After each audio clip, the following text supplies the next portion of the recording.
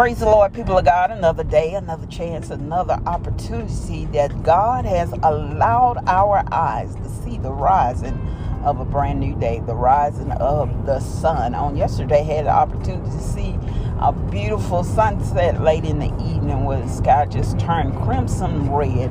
Who can compare to God? There is none like the Lord, none like the Lord in his beautiful creation. He always sends us those signs and wonders to remind us of who he is. He is our great, great God. Welcome to With Purpose, Our Purpose podcast. It is a podcast designed with you in mind, understanding our purpose, our identity in Christ Jesus.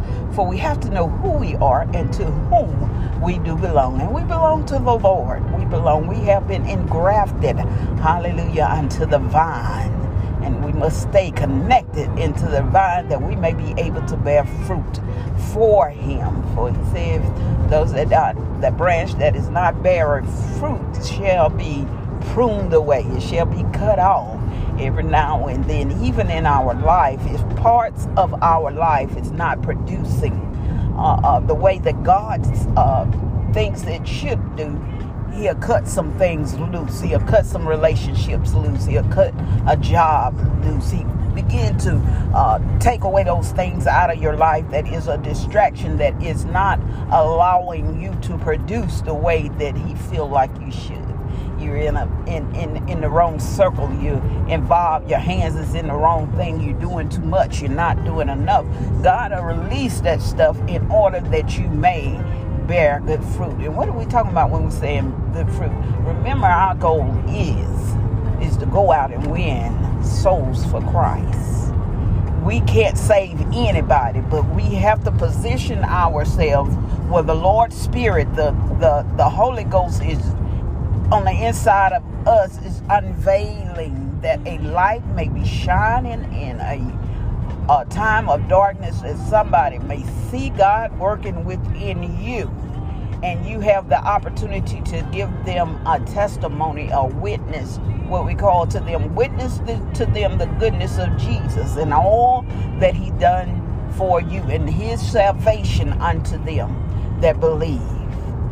We offer that to him. That is the gift of God that we give to him that was given unto us. And we approach them in the same way. You know, I hear people say all the time that they feel ashamed or out of place, or they feel like they're going to be judged sometimes whenever they come to church or they're around certain people. I hear people say that all the time. Listen, we're not to judge anybody. That's not our place to judge. All we have to do is love them unconditionally, just like Christ loved us. He loved us in our mess. He loved us through our good. He loved us through our bad. He did that. He showed mercy upon us, and we do the same. We repeat the cycle that he did. We show unconditional, unmerited love of God. When we display that, people approach. People are seeking. There are people God has already elected and set aside for his purpose of use that are stumbling around in darkness trying to find their way. God is using you as a beacon of light to do that. And we just can't do it saying any and everything and out here doing any and everything. We have to be an example to be used by God, that we may be approached by the many that he is bringing into your circle.